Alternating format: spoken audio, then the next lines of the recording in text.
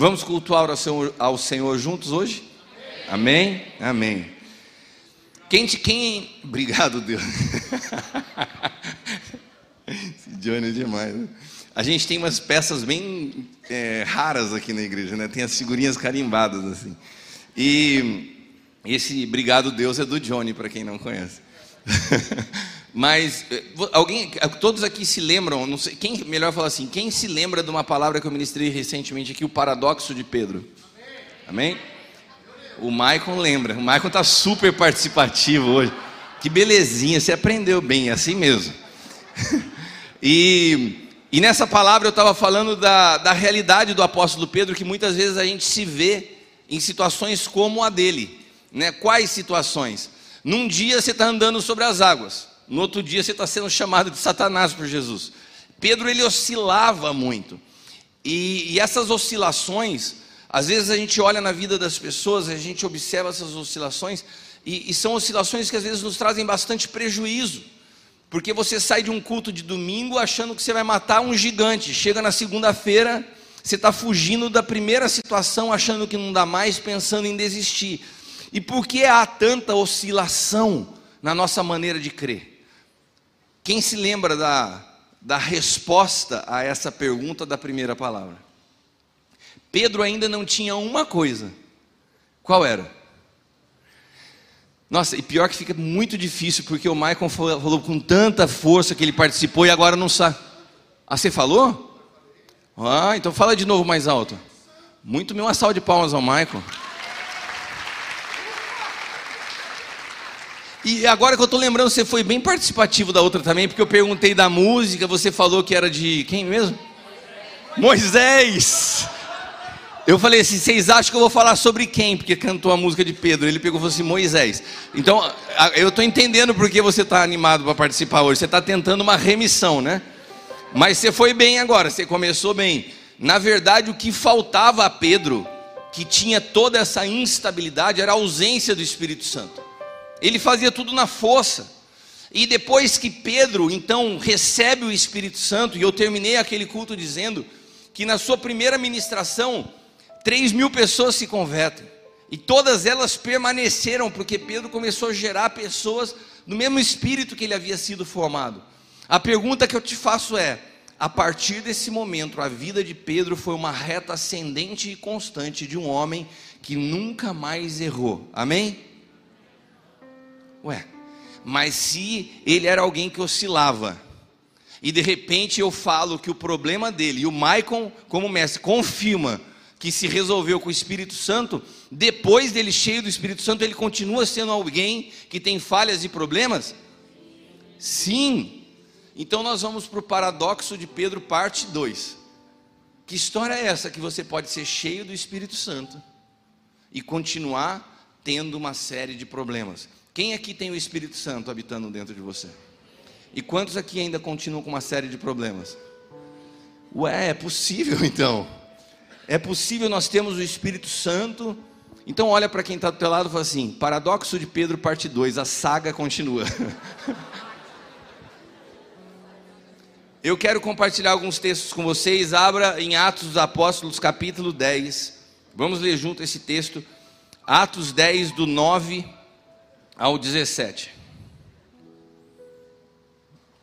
No dia seguinte, indo eles no seu caminho, estando já perto da cidade, subiu Pedro ao terraço para orar. Pedro aqui, já batizado no Espírito Santo, já tinha se convertido, já estava indo na igreja, não faltava mais o culto de domingo, estava direitinho.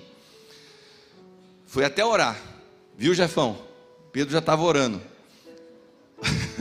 E tendo fome, também pode ser para o Jefão, quis comer. Enquanto lhe preparavam, veio sobre ele um arrebatamento de sentidos. E ele viu o céu aberto, e descia num vaso como se fosse um grande lençol atado pelas 4 pontas, vindo para a terra. E nesse vaso haviam todos os animais quadrúpedes, feras, répteis da terra e aves do céu. E foi-lhe dirigida uma voz que dizia, levanta-te, Pedro, mata e come. Mas Pedro disse, de modo nenhum, Senhor. Ou seja, A Bíblia fala que ele ouviu uma voz, mas ele sabia que era o Senhor, porque ele fala, de modo nenhum, Senhor. Quem estava falando para ele matar e comer? Vamos lá, gente, vocês falaram que ia participar comigo. Quem estava falando para ele comer? O Senhor. E o que ele está falando para o Senhor? Não vou fazer o que você está falando. O Senhor falou para ele, mata e come. Ele falou, não vou comer. De modo nenhum, Senhor, porque eu nunca comi coisa alguma comum e imunda. Em outras traduções, impura. Segunda vez a voz lhe disse, não faças tu comum ao que Deus purificou. Preste atenção, nós estamos falando de um mês de habilitados para a pureza. Deus está falando algo para Pedro, mata e come. Pedro está falando, não vou comer porque é impuro. Deus falou assim, como que você fala que é impuro algo que eu já purifiquei? E aconteceu isso por 3 vezes. Pedro era batizado no Espírito Santo, ele já não oscilava mais, mas ele continuava teimoso. Deixa eu te falar uma coisa. Mais uma vez eu tive que consultar a Fernanda Boaventura para chegar nesse contexto. E de verdade eu mandei uma mensagem para ela e falei assim, Pedro era sanguíneo, com traços de colérico, que é a parte que eu me identifico de Pedro. E Pedro, ele recebe o Espírito Santo, mas quando você recebe o Espírito Santo, quando Deus entra na sua vida, ele não anula o seu temperamento. Você segue sendo, porque não tem temperamento bom ou ruim. Não é que o colérico, o fleumático, o melancólico, que cada um seja bom ou ruim. Os nossos temperamentos possuem cada um deles características que são úteis ao corpo de Cristo. O problema é quando esses temperamentos controlam as nossas vidas. Esses temperamentos sujeitos ao Espírito Santo, todos são uma bênção. Glória a Deus pelos coléricos na Bíblia. Se não fosse o apóstolo Paulo, não tinha essas cartas.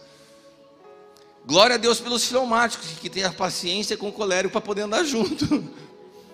Mas todos os temperamentos são importantes quando sujeitos ao Espírito.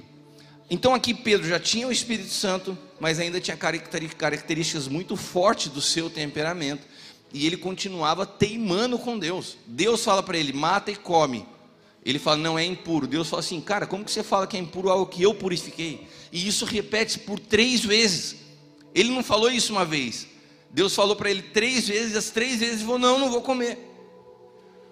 Estando Pedro duvidando entre si acerca do que seria aquela visão que tinha visto, eis que os homens que foram enviados por Cornélio pararam à porta, perguntando pela casa de Simão. Então, se a gente for agora no versículo 25 a 29, a gente vai ver a sequência dessa história. Para quem nunca viu essa história, eu vou ter misericórdia de você essa noite, porque você já deveria ter lido a Bíblia, mas eu quero te contextualizar. Pedro era judeu, e havia nesse contexto histórico uma diferença muito grande devido às tradições religiosas entre judeu e gentios. Os judeus não se misturavam com os gentios. Os judeus tinham uma alimentação diferente dos gentios. Tinham alimentos que para os judeus eles eram considerados imundos, mas para os gentios não. Os gentios, os judeus não podiam entrar na casa de um gentio. Gentio que eu estou falando é alguém que não é da religião judaica. Ok? Amém? Tá bom, vocês estão tudo assim, não fala nada? Então vocês estão entendendo, o gentio era quem não era da religião judaica. Um judeu não podia entrar na casa de um gentio. Então de repente, Pedro batizado pelo Espírito Santo, Deus está dando uma visão a ele. Você vai comer esses animais. Esses animais eram animais que eram impuros para os judeus. E Pedro falou, não vou comer. Daí Deus falou assim, você vai comer. Daí ele falou assim, não vou comer. Daí ele falou assim, não é impuro. Deus falou assim, cara, eu purifiquei, você vai falar que é impuro? Agora, Deus estava tentando desconstruir da mente de Pedro a tradição judaica, porque Pedro na sequência precisaria ir na casa de Cornélio, que era alguém que era gentio, não era judeu, mas que estava tendo uma experiência poderosa com o Senhor. Só que quando Pedro resiste a isso, quando Pedro começa a resistir a isso, ele estava lutando com algo que eu e você temos, mesmo batizados com o Espírito Santo, mesmo sendo cristãos, que são as tradições que nós carregamos. Quantos de nós somos formados numa cultura, somos formados numa tradição, que quando a gente chega à igreja, quando a gente chega a Cristo, Parece que fica um conflito entre o que a gente aprendeu, o que a gente recebeu dos nossos avós, dos nossos pais, e aquilo que está sendo ministrado. E daí de repente você está vendo, você está ouvindo, você está entendendo que Deus está falando com você, mas mesmo Deus falando com você, você se apega à tradição, porque você fala assim, não, eu não posso. Parece que tem alguma coisa dentro de você que é um senso de proibição, porque a vida inteira te falaram que é errado. E Pedro estava nessa batalha interior. E de repente chega na porta dele pessoas falando para ele, olha, a gente veio aqui porque estão te chamando lá na casa de Cornélio. E daí ele começa a entender a visão. Ele fala assim, Deus está me preparando para ir na casa de um gentio. E eu nunca poderia entrar na casa de um gentio. E daí ele olha aquela realidade, e Atos 10, 25 e 29 diz assim: e aconteceu que entrando Pedro, saiu Cornélio a recebê-lo, e prostrando-se aos seus pés o adorou. Mas Pedro o levantou dizendo, levanta-te, eu também sou homem. E falando com ele entrou e achou muitos que ali se haviam ajuntados. E disse, vós bem... Olha a frase de Pedro, se ele não continuava ogro. Vós bem... Perdão, Pedro. Vós bem sabeis que não é lícito a um homem judeu ajuntar-se ou chegar-se a estrangeiro. Ele está falando assim, ó, eu não poderia estar aqui na casa de vocês. Mas Deus mostrou-me que a nenhum homem chame comum ou imundo. Por isso, sendo chamado, eu vim. Olha o que ele fala. Deixa eu ver a mesma. Vim sem contradizer.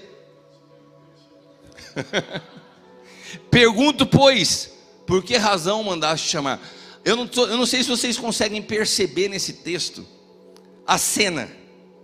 Ele chega com toda a autoridade e panca de alguém numa casta superior, se sujeitando aí numa classe inferior. Daí ele chega lá, Cornélio fica muito impactado de ver Pedro, o apóstolo e tal, e se prostra. Ele falou, não, levanta que eu sou homem também. Só que ele fala, sou homem, já num nível, e daí ele fala assim, olha, não era lícito eu vir aqui, eu não poderia vir na casa de gente impura, mas Deus falou que vocês são puros. E o seguinte, a hora que Deus falou que vocês são puros, eu sem titubear, eu sem contradizer, vim correndo. Foi isso que aconteceu? A soberba, ela faz com que ele distorcesse a realidade dos fatos. As definições de puro e impuro, elas são muito interessantes, porque as definições de puro e impuro é o que gera na nossa vida soberba. Quando você acha que porque você começou a frequentar uma igreja, agora você é crente, você olha quem está do teu lado como se fosse inferior, essa soberba faz você querer avaliar o que é puro e o que é impuro. Sabe o que eu vi um período acontecendo com pastores que eu cuido, quando a gente começou a ministrar a mensagem do Novo Pacto, e eles começaram a entender a realidade do Novo Pacto, eles olhavam para outros pastores que não entendiam, parecia que eles se posicionavam numa situação superior. Esses caras não estão entendendo nada do que nós já estamos entendendo. Quando a pessoa olha desse jeito, é sinal que ela não está entendendo nada, porque é incompatível pureza e soberba. Então Pedro estava chamando aqueles homens de impuro, mas Pedro continuava impuro, porque era nítido a soberba que ele ainda possuía quando olhava. Eu quero ler com vocês agora Atos 10, 42 ao 48. E nos mandou pregar ao povo e testificar que ele é o que por Deus foi constituído o juiz dos vivos e dos mortos. E a este dão testemunho os profetas de que todos que nele creem receberão perdão dos pecados pelo seu nome. E dizendo Pedro ainda essas palavras, isso aqui está a sequência, tá? Pedro está dentro da casa de Cornélio e começou a pregar para eles. Já passou a primeira parte, eles sentaram, fizeram um lanche, começaram a fazer um culto lá dentro, e Pedro está pregando agora. E dizendo Pedro, olha o que Pedro falou. E mandou pregar ao povo, testificar que ele é o que por Deus foi constituído, a este dão testemunho todos os profetas, de que todos os que nele creem receberão perdão dos pecados. Pedro estava apregoando o perdão dos pecados por batismo no Espírito Santo. O que Pedro estava usando? Pedro estava usando a mesma regra de João Batista. Ele estava usando a mesma fórmula do antigo pacto. Você tem que arrepender e ser batizado para ser salvo. Era o que João Batista pregava. Daí Pedro continua a mesma formulazinha. Ele já está no novo pacto, mas usando uma receita antiga. Ó, vem cá, eu vou pregar para vocês. Me falaram para impor a mão e vocês vão receber o Espírito Santo. Estão falando aí que vocês são puros. Eu vou fazer, mas deixa eu falar uma coisa. Vocês têm que se arrepender para receber perdão dos pecados. E Pedro começa a dar o sermão deles, porque Pedro ainda achava eles impuros. Vocês estão aqui? E dizendo Pedro essas palavras, caiu o Espírito Santo sobre todos os que ouviam a palavra. E os fiéis que eram da circuncisão, todos quando tinham vindo com Pedro, maravilharam-se de que o dom do Espírito Santo se derramasse também sobre os gentios. Sabe o que o Espírito Santo fez? Acabou com o discurso de Pedro. Pedro estava falando o que eles precisavam fazer para ser batizado. O Espírito Santo veio sozinho e fez tudo sozinho, batizou todo mundo, e Pedro ficou olhando assim, ó. E daí os caras que eram judeus, que tinham ido junto com Pedro, ficou todo mundo assim: caramba, o Espírito Santo vem sobre eles também, que a gente acha que eles são impuros. O que está acontecendo aqui? Você imagina, pode ser muito normal para a gente falar sobre isso, mas imagina para quem por séculos foi concebido numa religião onde os gentios não podiam nem chegar perto, e de repente eles estão recebendo o Espírito Santo sem nem impor as mãos. Fala assim: glória, aleluia. E os fiéis que eram da circuncisão ficaram, já li essa parte, porque os ouviam falar em línguas, eles foram batizados em línguas, e a magnificar a Deus. Respondeu então Pedro, pode alguém porventura recusar a água? Daí Pedro falou assim: já que foram batizados no Espírito Santo, eu vou batizar nas águas também. Cara, eu não sei se você consegue entender esse texto. Ele estava pondo toda a regra do batismo nas águas para batizar no Espírito Santo. Daí eles foram batizados no Espírito Santo. Ele falou: bom, eu ia batizar no Espírito Santo, o Espírito Santo já fez isso sozinho, então eu vou batizar nas águas. Vocês estão entendendo o que está acontecendo aqui? Pedro já era cheio do Espírito Santo, mas nós estamos falando de um processo que não acaba quando o Espírito Santo vem habitar em você, que se chama purificação. O Senhor estava conduzindo Pedro para explicar o que era puro, porque ele se deparou com pessoas que ele achava impuro, mas Deus confrontou ele, porque aqueles que ele achava impuro receberam o Espírito Santo sem precisar de nada dele. E ele demonstrava a sua impureza pela soberba como ele olhava e julgava as pessoas. Como você olha para as pessoas? Como você avalia pessoas? Isso pode dizer muito do nível de pureza que você possui. Como que você estabelece relacionamentos? Qual o teu interesse quando você começa a se relacionar com alguém? Porque tem pessoas que pode ser uma bênção você ter um relacionamento, e daí você até se justifica com um discurso super espiritual: não, é Deus que quer, eu vou ser. Mas na verdade tem um interesse por trás disso. Esses interesses que só você sabe quais são, mostram sua pureza ou sua impureza. Você sabe que quando eu comecei a cuidar dos pastores enviado pelo apóstolo L no Aljava, a primeira coisa que Deus falou para mim foi: nunca pergunte quantos membros tem na igreja, nunca queira saber de situação financeira deles, você vai cuidar de todo mundo da mesma maneira. Sabe por quê? Porque Deus não suporta que você estabeleça relacionamentos por interesse. E Pedro, apesar de cheio do Espírito Santo, ele ainda não tinha aprendido o que era pureza. Ele achava que a pureza era aquilo que ele tinha aprendido na religião. Esse é impuro. Eu sou puro, porque sou judeu e caminhei com Jesus. E Deus foi colocando ele em situações para mostrar para ele, porque ele tentava replicar no novo pacto as práticas que ele estava habituado no antigo pacto. Sabe o que ele estava fazendo? Ele estava tentando fazer a sua própria religião, entrar no novo pacto, mas fazer do jeito dele. Repita comigo: quando eu chego ao Evangelho, acabou a minha vontade, pessoal. É tudo do jeito dele. É uma mensagem super receptiva e calorosa para quem tem vindo a primeira vez. Mas eu não quero que você, se você tem que se decidir por Jesus, que você não seja enganado. O Evangelho é você negar a si mesmo. O evangelho não é uma mensagem que tem sido ministrada por aí, que você vem e que você é o cara. O humanismo misturado com o evangelho faz com que você se torne o centro das atenções e que Deus tenha a responsabilidade de fazer tudo por você. O que de melhor Deus pode fazer é transformar você de dentro para fora. E a primeira coisa que Ele precisa para isso é mudar a tua escala de valores e a tua percepção da vida, do que é bom, do que é ruim, do que você chama puro e do que você chama impuro. Às vezes a gente tem tanta justiça própria, a gente se acha tão bom, que a gente se acha capaz de avaliar o que é puro e o que é impuro. Essa passagem de Pedro na casa de Cornélio é muito interessante, porque Pedro, ele entra de novo num novo paradoxo.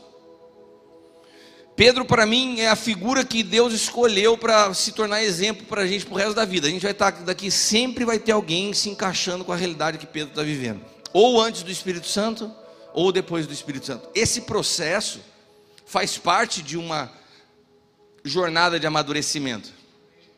O problema é se você já tiver 10 anos, vida com o Espírito Santo, e continuar com essa... Isso aqui mostra o início da trajetória de Pedro quando ele recebe o Espírito Santo. É natural. Mas esse cara não continuou assim a vida inteira. Esse cara chegou ao ponto no final da sua história de pedir para que fosse crucificado de cabeça para baixo, para que ele não pudesse ter uma morte igual a do Senhor, porque ele não se sentia digno. Ele entendeu que o evangelho é tudo ou nada. Ele entendeu isso.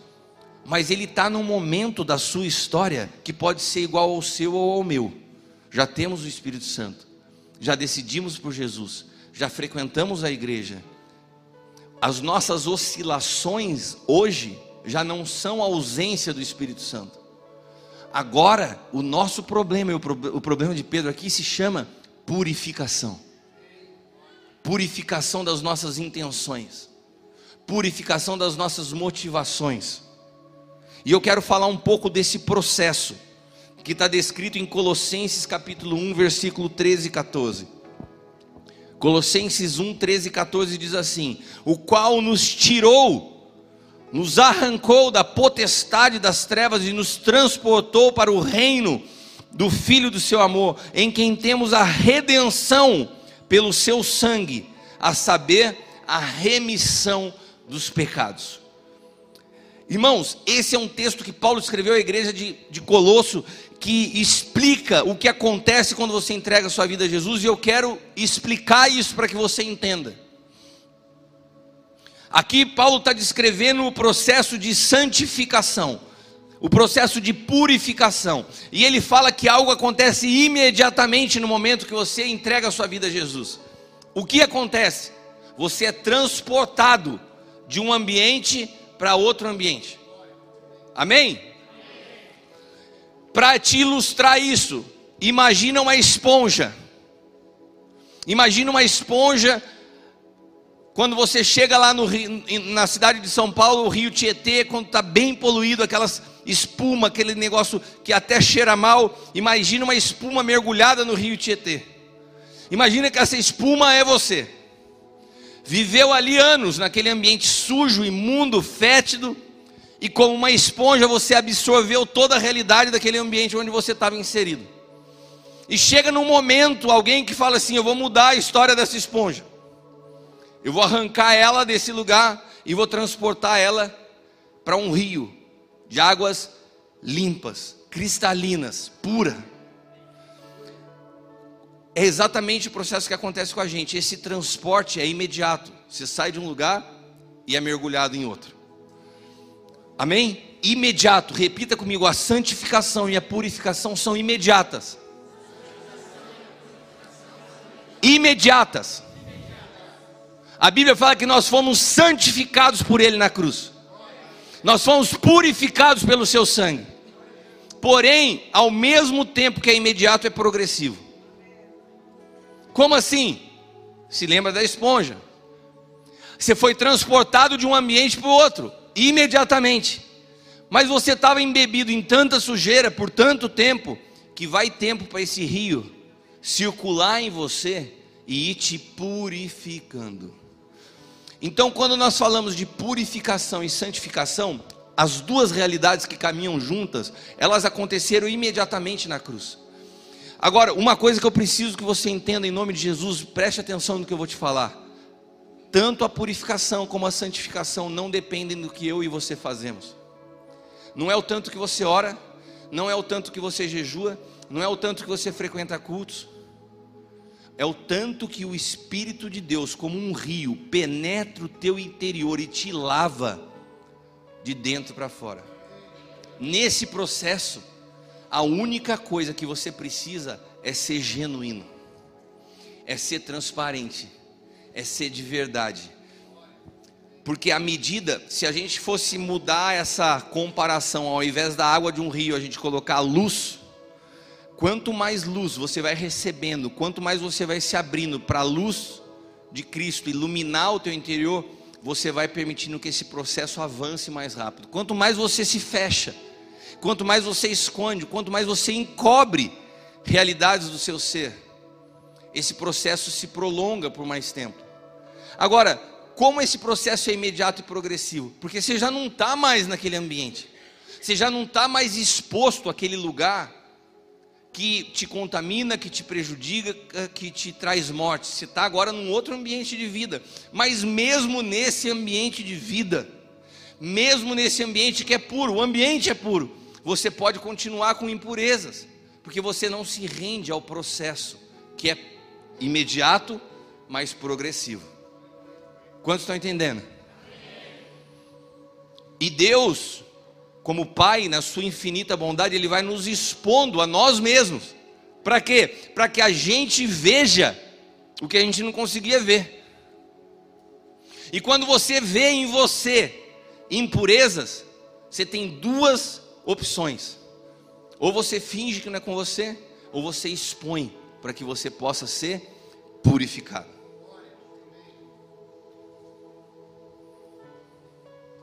Pedro, assim como você e eu, Pedro foi arrancado de um ambiente de pecado e morte. Pedro foi transportado a um ambiente de espírito e vida.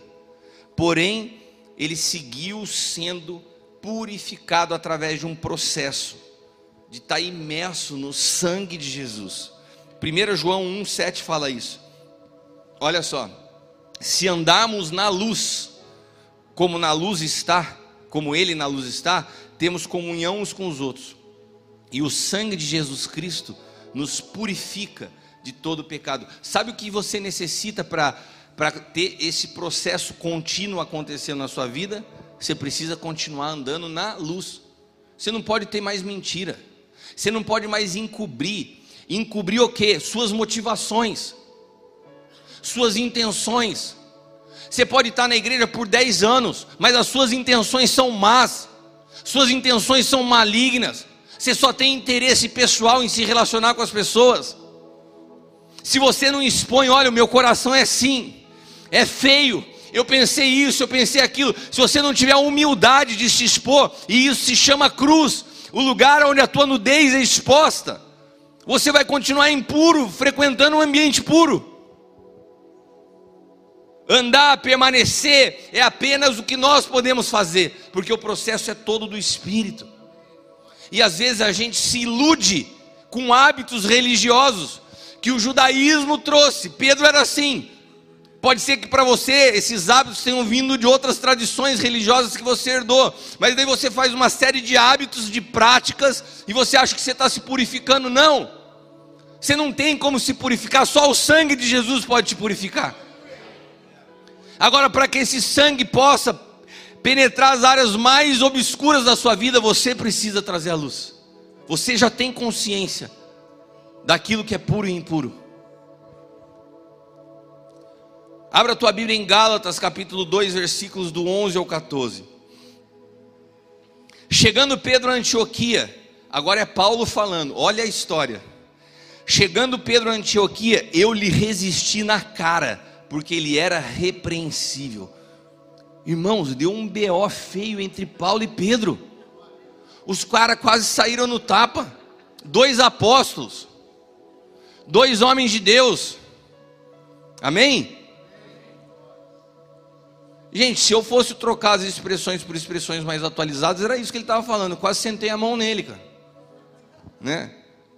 Por quê? Por que, Paulo? Por que você estava bravo com ele?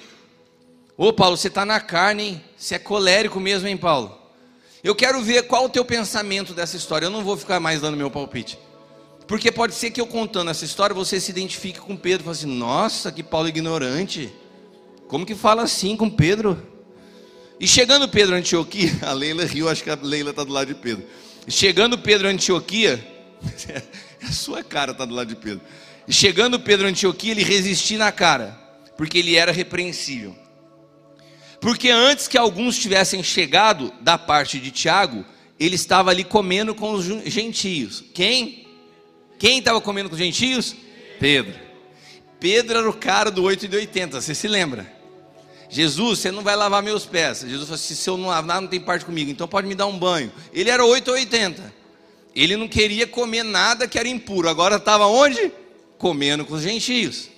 Estava lá já, no maior papo, comendo, trocando ideia com os caras, que ele achava antes impuro. Mas depois que chegaram quem? Chegaram Paulo e os caras que estavam pregando já a mensagem do novo pacto. Olha, não tem mais diferença de judeu e gentio. Esses caras chegaram. E Pedro estava onde? Com os gentios. Quando Pedro vê Paulo chegando, ele foi se retirando e se apartou deles, temendo. Ou melhor, não era nem Paulo que estava chegando, eram os irmãos que vieram da igreja de Jerusalém, que eram judeus, junto com Tiago. Eram os caras que ainda tinham preconceito com os gentios. Era crente, mas tinha problema com a outra igreja, sabe? Os caras tinham uso e costume, outro não tinha. Eles chegaram, Pedro estava com uma galerinha ali que não gostava deles. Até hoje tem isso, irmão. E daí Pedro estava lá com eles, mas Pedro queria estar bem com os caras que eram os judeus, né? Daí Pedro vai saindo de fora, de fininho. Não está mais aqui quem estava comendo com os gentios. Chegou a galera que é judeu, né? E os outros judeus também dissimulavam com ele, de maneira que até Barnabé se deixou levar pela dissimulação. Ou seja, aquela influência de Pedro foi tão negativa que contaminou quem estava à volta. Todo mundo começou a fazer isso. Eles se davam bem com os gentios até chegar a galera que não gostava dos gentios. Daí eles saíam de fora. E Barnabé entrou na onda de Pedro e saiu também. Começou a rejeitar os outros irmãos. E daí Paulo fala assim: mas quando eu vi que eles não estavam andando bem, direitamente, conforme a verdade do evangelho, eu disse a Pedro, na presença de todos: qualquer curso de liderança que você fizer hoje vai falar que Paulo estava errado. O que vai te ensinar? Olha, chama a parte e corrige o irmão à parte, né? Se eu faço isso com os pastores, eu falo assim: nossa, o Cristiano é bravo. Mas Paulo, eu não vou falar do Paulo, porque eu quero saber com quem vocês se identificam. Mas quando vi que não andava bem direito, chamei Pedro na presença de todos e disse: se tu, sendo judeu, vive como gentio e não como judeu, por que você obriga os gentios a viverem como judeu? Que hipocrisia é essa sua? Você é judeu e vive como gentio, mas você agora quer, para estar do lado dos judeus, cobrar dos gentios viver algo que você não vive. Nesse texto Paulo está fazendo uma repreensão pública a Pedro. Nesse texto Paulo está confrontando as intenções de Pedro. Sabe o que Paulo está falando para Pedro? Você quer estar bem com todo mundo, cara. Uma pessoa que quer estar bem com todo mundo é hipócrita. O evangelho é lugar de gente que sabe se posicionar, que sabe se posicionar na verdade. E quando você se posiciona na verdade, fatalmente você vai criar inimizade. Só que tem gente que é tão em cima do muro que tem medo até de criar inimizade quando é necessário, porque não assume postura. Deixa eu te perguntar uma coisa: quantos de vocês têm amigos que, se você tivesse numa situação onde ninguém mais te aceitasse, você fala: esse aqui nunca negaria amizade comigo? Você tem gente assim do seu lado? Nossa, vocês ficaram na dúvida, hein, gente? Porque eu vou falar uma coisa para você: você só sabe o que é ter amigo quando todos, parece que a pessoa tem um problema, parece que ela ficou leprosa, todo mundo se afasta. Agora, todos nós precisamos saber se nós temos pessoas que permanecem quando todos se afastam. Daí a gente sabe se a gente tem amigos, senão é ilusão. E Paulo está falando exatamente isso para Pedro. Pedro, que tipo de cara que você é? Você está com os gentios quando te convém, e você está com os judeus quando te convém. Você não tem firmeza de caráter. Com quem que você se identifica? Você acha que Paulo foi duro? Você se identifica com Pedro nas suas atitudes? Porque pode ser que eu esteja falando aqui e você deve estar bem quietinha com a mão para baixo, sem dar glória a Deus e aleluia, porque você fala assim: nossa, eu também não gosto de ficar mal com os outros. Eu amo essa casa, mas quando eu estou numa roda e começam a falar mal do sonho de Deus, eu fico bem quieto. Pode ser que você esteja me ouvindo falar e você esteja exatamente vivendo o que Pedro está vivendo. Ai, apóstolo L, meu papito querido, te amo, tal. Daí sai na esquina, cruza com alguém e fala: o L? Você sabe quem que é o L? Daí sabe qual que é a sua postura? Ah, não conheço muito bem ele. Eu vou lá na igreja de vez em quando, mas a relação é bem distante. Acabou de chamar de pai, mas quando você encontra alguém que fala mal, você não consegue se posicionar. Sabe o que Paulo está falando para Pedro? Eu não estou falando isso para vocês, é Paulo falando para Pedro: Pedro, você é frouxo. Paulo falou para Pedro, eu não estou falando para ninguém aqui. Você é frouxo, porque você não sabe assumir posição diante das pessoas. Você quer estar bem com todo mundo. Pessoas assim não servem para o evangelho. Sabe por que Jesus foi na cruz? Porque ele se posicionou por mim e por você. Porque ele se posicionou por mim e por você. Ele foi até o final por mim e por você.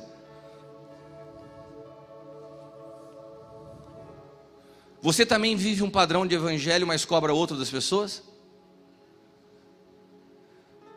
As maiores críticas que eu já recebi na minha vida foi de pessoas que o comportamento eram ilibados e exemplar. Sim ou não?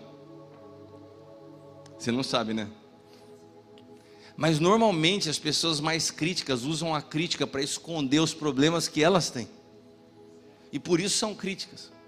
Porque quando você passa pela cruz, um lugar que o Senhor nos leva é de humildade e compaixão. Eu não me sinto digno de julgar ninguém, nem quem me faz mal.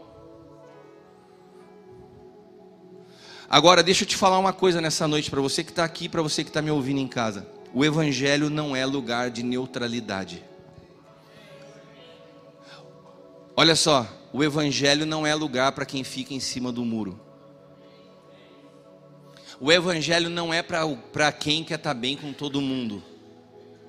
Se você quer estar bem com todo mundo, não, eu sou o cara que gosta de estar bem com todo mundo, não vai dar certo. Eu vou te dar uma palavrinha que Jesus falou, e daí você vai entender que não sou eu, não é minha interpretação pessoal. Mateus 10, do 34 ao 39. Preste atenção no que Jesus fala. Não pensem que eu vim trazer paz à terra. Ué, que incoerência, Jesus, você não é o príncipe da paz? Não pensem que eu vim trazer paz à guerra. Eu não vim trazer paz, mas espada. Porque eu vim para fazer o que o homem fique contra o seu pai, a filha contra a sua mãe, a nora contra a sua sogra. Jesus veio para acabar com a família. Se você ler esse texto e não entender, ele veio para fazer... Os inimigos do homem serão os da sua própria família. Quem ama seu pai ou sua mãe mais do que a mim, não é digno de mim. Quem ama seu filho ou sua filha mais do que a mim, não é digno de mim. Quem não toma a sua cruz e não me segue, não é digno de mim. Quem acha a sua vida, vai perder. Mas quem perde a sua vida, por minha causa, esse a encontrará. Sabe o que eu quero te dizer, meu irmão? Jesus não está produzindo uma guerra familiar. Ele está falando o seguinte: chega momento na nossa vida que fé é convicção. Ou você se posiciona por Jesus, ou por causa de amizades, ou por causa de relacionamentos, você passa a se tornar impuro e condenável diante dele. Ou você se posiciona por Cristo e pela tua fé, ou então você entra num lugar de incoerência com a sua própria vida, porque a fé que você propaga, você não põe em prática, porque você não sabe se posicionar. Eu me lembro de uma história, eu não gosto de usar as minhas histórias de posicionamento nesses assuntos, mas eu posso usar, por exemplo, um da Zelinda que está aqui, que eu me recordo muito bem. A Zelinda chegou, quando ela se mudou de Vitória para cá, ela e a Cá chegaram, ela, a Cá e a Marisa vieram de Vitória para Taubaté, e quando elas chegaram aqui, elas começaram a frequentar a igreja. Tinham pouco tempo de igreja. E elas se aproximaram muito de uma irmã da igreja, que na época era uma irmã que fazia parte de louvor, fazia as coisas e tal. E todas as vezes que as 3 novas na igreja iam na casa dessa irmã, essa irmã falava mal do apóstolo L. Chegou um dia, as 3 novas na igreja, chegou um dia que elas falaram o seguinte: olha, ele é o nosso pastor, nós estamos aqui, nós entendemos que por nós estarmos aqui frequentando essa igreja, ele é o nosso pastor, e tem uma situação bem simples a gente resolver: ou vocês param de falar dele, ou a gente nunca mais frequenta a casa de vocês. Sabe o que elas fizeram? Elas romperam com uma amizade, por uma aliança que elas tinham acabado de estabelecer. Mas isso é entendimento, que eu tenho que me posicionar. Não dá para eu conviver, não dá para eu ser amigo do Dani e da Manu e ser ao mesmo tempo amigo de quem fica descendo o pau nos dois. Isso é incoerência. Sabe como que você convive com alguém que está o tempo todo falando dos dois sem defender os dois? Sabe, isso não existe. E o evangelho, Paulo está confrontando Pedro por causa disso. Falou: cara, que tipo de cara que é você? Como que você estava lá todo cheio de história, chamando Cornélio de impuro? Olha o estado do teu coração. Você trata as pessoas por conveniência, da maneira que te interessa. Se existe um ambiente onde a gente manifesta a pureza interior, são nos nossos objetivos e intenções nos relacionamentos que desenvolvemos. Eu queria que você sondasse o teu coração nessa hora, e você se avaliasse até que ponto você se posiciona nos relacionamentos, porque Jesus está falando isso nesse texto. Eu vim para colocar espada. O que é colocar espada? Eu preciso de posicionamento. Você quer um evangelho com Cristo, quer continuar tendo amizades que te levam a fazer tudo que está fora do evangelho. Ah não, eu quero Jesus, mas eu quero namorar uma menina lá de fora, porque, cara, não tem coerência na tua vida. Nós precisamos chegar a um momento na nossa vida que nós vamos nos posicionando, tomando decisões. Jesus não está propondo aqui briga familiar, mas olha para quem está do teu lado e fala assim: pureza tem a ver com posicionamento. Vocês estão bem mais murchos do que quando vocês começaram. Eu quero que você se lembre que Pedro já tinha o Espírito Santo. Pedro já tinha pregado para 3.000 pessoas. Não importa se você é pregador, não importa se você é pastor, não importa o título que você carrega. Nenhum título te livra de ser impuro e hipócrita. Nenhum título te livra de estar sendo incoerente com a sua vida. Pedro, assim como nós, precisa de um processo chamado purificação, que é crucial para que a gente possa amadurecer, senão a gente continua vivendo como adolescente. Como adolescente, como criança, como pessoas instáveis.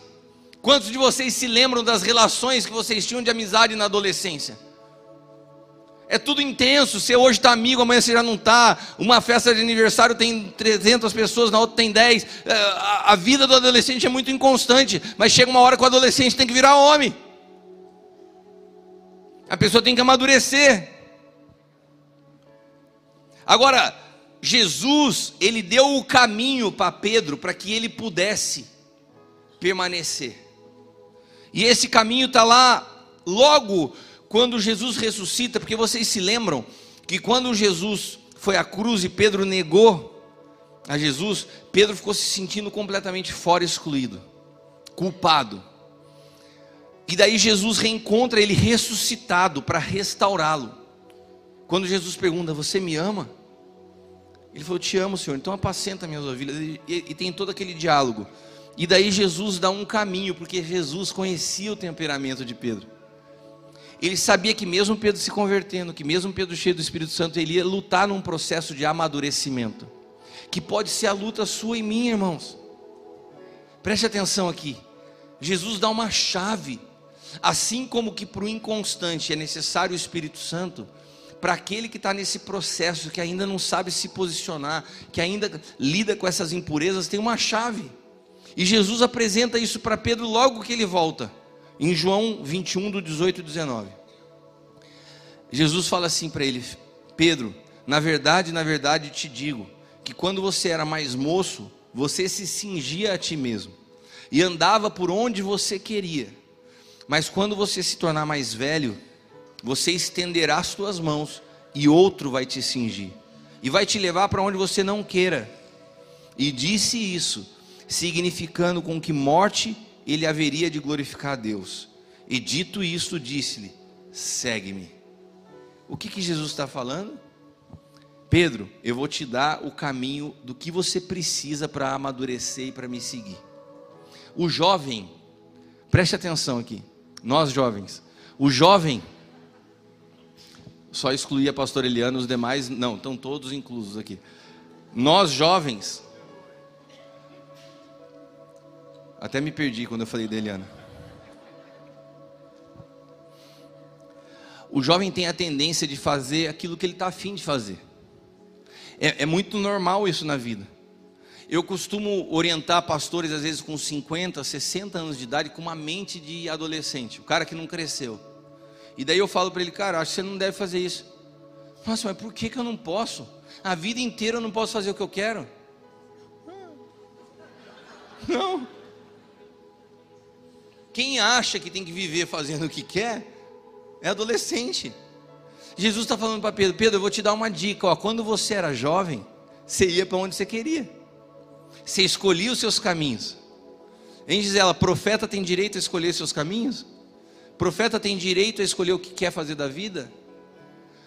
E não precisa ser profeta, qualquer um de nós abraçou o evangelho, que direito eu tenho? Tem uma canção antiga que fala assim: meu direito é de não ter direito algum, meu querer é tão somente o teu querer. Essa é a realidade de que Jesus está apresentando a Pedro. Pedro, olha, quando você era mais jovem, você ia para onde você queria. Você pegava o teu carro, ligava o seu carro, mandava uma mensagem de WhatsApp para os seus amigos, saía e tal, vamos para o rolê, vamos para lá, papapá. Agora, quando você for mais velho, as pessoas vão te conduzir. Aqui Jesus estava fazendo uma analogia com o tipo de morte que ele ia morrer, porque Pedro foi conduzido à morte. Mas aqui também tem uma analogia, um paralelo ao tipo de morte que nós morremos quando nós entregamos a nossa vida a Jesus. Nós abrimos mão da nossa vontade. E nós precisamos entender o seguinte, que isso, que aparentemente é sacrificial, e parece que você está deixando algo incrível, né?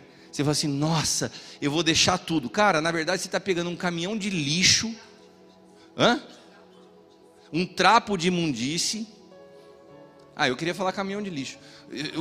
Você está pegando um caminhão de lixo, que é muito mais que um trapo de imundície. Um caminhão de lixo, de todas as coisas que você acha que são legais na vida, e daí você jogou fora. Daí um dia Jesus abre os teus olhos e fala assim: cara, como que eu achava que aquilo era bom? Como que eu achava que eu estava negociando?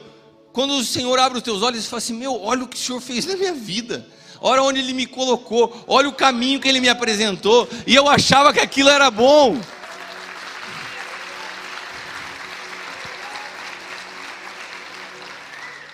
Quando eu me converti no último ano da faculdade de engenharia, foi um conflito dentro de mim, porque para mim não me venderam uma fábula. Eu sabia que o evangelho era renúncia, e eu renunciei. Está com sono, Zé? Eu vou já acabar. E eu renunciei tudo, e uma das coisas que para mim foi difícil renunciar foi a amizade. Eu falei assim: nossa, eu vou deixar os meus amigos. Tá aí você vê como que Deus faz. Tá aí um amigo daquela época que eu renunciei, que agora está aqui, né? Seu mané. Mas eu tive que renunciar meus amigos. Agora, quando eu renunciei os meus amigos, né, e eu falava assim: nossa, estou fazendo uma coisa tão terrível. Mal sabia eu que Deus estaria colocando pessoas da dimensão, usando as palavras da profeta, do calibre que Deus colocou na minha história. Sabe, quando eu olho algumas realidades que eu deixei para aquilo que Deus acrescentou, eu falo assim: meu, como que eu olhava e achava que eu estava renunciando a alguma coisa? Então o que eu quero te dizer é que aquilo que aparentemente parece para você renúncia, você vai ver que na verdade, quando Deus te mostra o que Ele tem para você, você não estava conseguindo enxergar. Por isso que muitas vezes é necessário só a tua obediência. Falou: Pedro, você quer amadurecer, meu filho? Então para de fazer o que você quer, e entenda que não se trata de fazer o que você quer, mas o que deve ser feito. Pedro, você quer amadurecer? Então para de falar do jeito que você fala e fala da maneira que tem que se falar. Para de ir aonde você deseja e vai aonde o Espírito te conduzir. Para de comprar o que você tem com vontade e aprende a gerir sua vida financeira guiado pelo Espírito Santo. À medida que nós permanecemos no corpo de Cristo e somos purificados pelo seu sangue, somos corrigidos e ensinados por pais que nos ajudam nessa jornada, esse processo de purificação vai acontecendo de forma natural. Então nós vamos compreender num momento que negar a si mesmo é um caminho de humildade, é ouvir aqueles que estão nos guiando. O Evangelho é um convite a renunciar às nossas vontades, a não fazer o que está com vontade de fazer, a não falar o que quer falar, não bater em quem você gostaria de sentar a mão, suportar o processo de formação. Eu quero que você entenda algo nessa noite. Por mais que você tenha o Espírito Santo, você não está pronto, nós não estamos prontos, é um processo.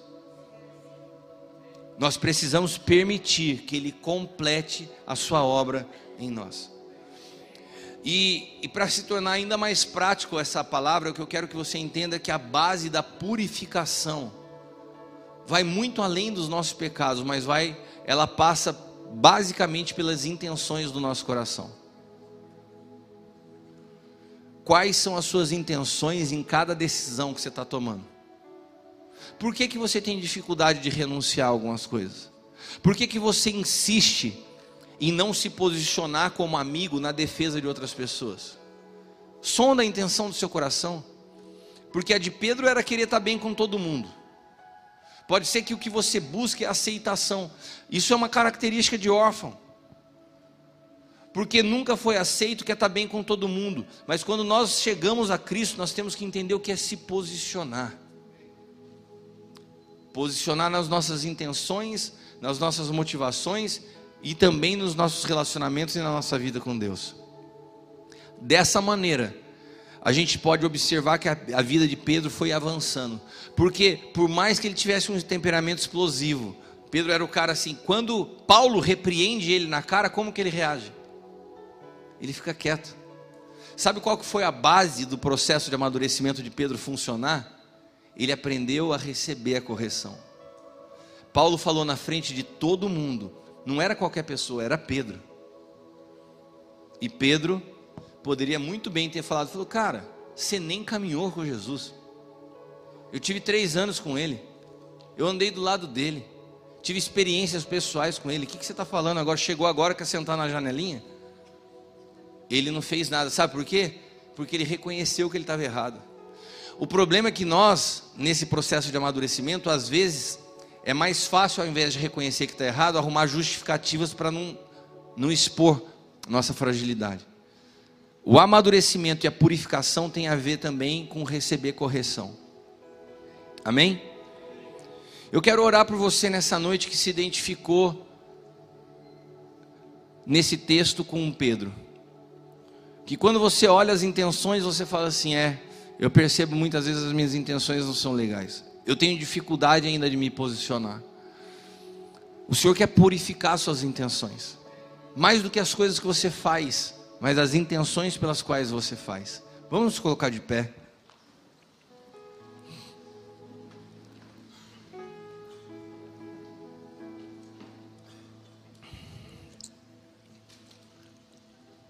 Preste atenção em algo que eu vou te falar. Você já parou para pensar por que a gente faz apelo e fala para as pessoas virem à frente? Porque se você não parou para pensar, você faz isso de forma religiosa. E eu não quero que você faça isso nessa noite. Todas as vezes que a gente faz um apelo, e a gente fala assim, você deseja? E quando a gente fala, sai do teu lugar, porque você poderia falar assim, mas ora por mim daqui aí mesmo. É porque existem situações na nossa vida que requerem de nós um posicionamento. A gente tem que dar um passo em direção a algo. E pode ser que a palavra dessa noite seja, o seu posicionamento seja a primeira coisa para você sair de um lugar de impureza, você ter coragem de se expor e falar assim, eu preciso amadurecer. Eu preciso ser purificado nas minhas intenções. Eu me identifico com algumas dessas realidades. Você não pode permitir que o pensamento do tipo, nossa, o que será que vão pensar de mim se eu for à frente? Isso não serve para alguém que quer avançar em Cristo. Pedro foi exposto de forma pública. Agora, uma oração como essa é você se expor. É você sair de um lugar de conforto e falar, eu preciso me posicionar. Não dá mais para querer o evangelho e um monte de pensamento impuro, intenção impura. Pode vir, se você quiser vir, pode vir já. Nós não podemos mais, não dá mais para ter um evangelho de pessoas em cima do muro. Hoje é uma noite de posicionamento na tua vida, de posicionamento na tua história e de posicionamento na tua vida com Deus. Todos nós precisamos ter um dia de posicionamento. Você sabe que eu estava conversando esses dias com o Anderson, que é diácono aqui da casa, e ele estava se lembrando, ele estava falando comigo que alguns anos atrás, não sei se foram 10 anos atrás, ele entrou aqui pela primeira vez. O Anderson era corretor de imóveis, e ele vendia imóveis que a gente produzia, que a gente construía. E ele entrou aqui, e eu estava ministrando e estava falando assim, hoje é necessário você fazer um pacto com Deus. E o Anderson tinha chegado nessa igreja cheirado, ele era viciado em cocaína, tinha um relacionamento todo errado, e ele falou assim, hoje eu vou fazer um pacto com Deus, porque eu entendi essa palavra e eu quero me posicionar. Nunca mais ele pôs uma grama de cocaína na vida dele. O relacionamento que ele estava, ele terminou em uma semana. Ele entendeu que estava errado aquele relacionamento. Sabe, tudo que eu vejo hoje o Anderson vivendo no casamento dele, com a filha dele, se tornou proprietário de uma empresa, a vida dele está avançando, ele precisou de um posicionamento. Sabe, às vezes o que falta para a gente é posicionamento, porque a gente espiritualiza e mistifica tudo. Ai, Deus vai fazer, mas você vai se posicionar, você vai passar a ser coerente. Você está disposto hoje a vir à frente e falar assim, eu estou tomando um pacto, não é? Eu não estou vindo aqui só receber oração, eu estou vindo aqui porque eu estou tomando uma decisão. Não dá mais para ser incoerente, não dá mais para viver em cima do muro, não dá mais para falar que sou cristão, que frequento uma casa, mas não defendo os ideais, não defendo as pessoas com quem eu ando, não tenho postura para escolher e selecionar relacionamentos. Eu não estou falando para você sair brigando com ninguém, se possível ter a paz com todos, mas quando se trata de edificação, você tem que saber com quem você edifica. Você tem que aprender a guardar as costas de quem caminha contigo. Você tem que aprender a ser amigo. E sabe, se você não sabe ser amigo com um amigo, o teu nível de relacionamento com Deus é uma mentira. Você está enganando a quem? O Senhor sabe do teu coração, de como você faz as coisas e as intenções pelas quais você faz as coisas. Sabe, sai desse lugar de desculpa de falar assim, ah, Deus conhece as minhas intenções. Deus conhece mesmo, e sabe que não são boas. Essa tem que ser uma noite de posicionamento. Posicionamento não é, vai vir um anjo e vai mudar a minha história. Eu tenho que dar um passo e falar, não vou mais ser assim. Não foi um anjo que tirou a cocaína de dentro da casa do Anderson. Não foi um anjo que foi lá e terminou o relacionamento dele que estava errado com a menina de anos. Ele teve que terminar, ele teve que te dizer não para relacionamento, dizer não para droga. Sabe que hoje você precisa dizer não para algumas coisas. O que cabe a você, você faça. E o que cabe ao Espírito, Ele fará se você permanecer na luz, na verdade. Amém? Feche teus olhos. Eu queria que nesse momento você apresentasse a Deus as impurezas do seu coração. Fale você com o Senhor. Senhor, eu quero te pedir perdão, porque eu fui falso nos meus relacionamentos, porque eu passei a me relacionar com fulano de tal por interesse, porque eu fiz isso e o Senhor sabe que a minha intenção foi ruim. Fale com o Senhor. Agora é uma noite onde você deve se expor. Senhor, eu saí do meu lugar porque eu quero dizer que eu não quero mais uma vida de impureza. Pode ser que a sua impureza seja na área sexual. Sabe, Deus tem algo tão incrível para o casamento e você continua querendo se enganar. Ah não, mas a gente se ama. Nós precisamos voltar a colocar biblicamente o que é um relacionamento diante do Senhor. Como nós fazemos escolhas. Por que nós nos relacionamos? Sabe quantos homens e mulheres estão aqui, frutos de homens que um dia não tiveram a responsabilidade de entrar numa relação sexual e depois não tem a maturidade de cuidar dos filhos que geraram. Casamento é um assunto sério. Relacionamento é um assunto sério. Vida sexual é um assunto sério. A pornografia é um assunto sério que tem corroído, destruído a vida de muitas famílias. Pode ser que a sua impureza seja nessa área. Abra sua boca e confesse ao Senhor. Essa não é uma oração para você fazer em espírito. Abra sua boca e fale: Senhor, eu me arrependo da impureza nessa área. Purifica minha mente, purifica os meus olhos, purifica os meus lábios, purifica minhas intenções.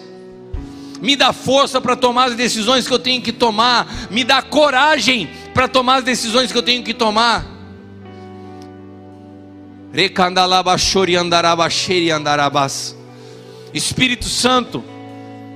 Espírito Santo, eu coloco nessa hora nas tuas mãos a vida de cada um dos meus irmãos. Eu quero declarar que hoje é uma noite de purificação. Que assim como o profeta Isaías, quando se viu diante do Senhor, ele falou: ai de mim que sou um homem de lábios impuros, eu habito num povo de impuros lábios. Pai amado, nos mostra a realidade de quem nós somos e nos purifica, Senhor. Purifica-nos, Pai amado, com uma brasa viva do teu altar. Queima da nossa língua toda palavra torpe. Arranca do nosso coração toda a impureza das intenções. Nos dá ousadia para nos posicionar como homens e mulheres de verdade, que sabem empenhar uma palavra, que sabem entrar numa aliança, que sabem ser leais.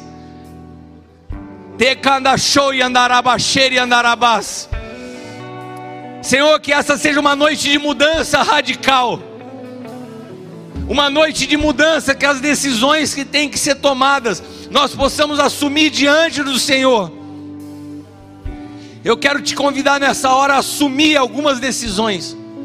Faça como o Anderson fez naquela noite: Senhor, eu quero firmar um pacto com o Senhor, nunca mais vou fazer isso. Faça isso com o Senhor nessa noite. Pode ser que você tenha que abandonar algumas coisas. Pode ser que você tenha que abandonar alguns relacionamentos, algumas amizades.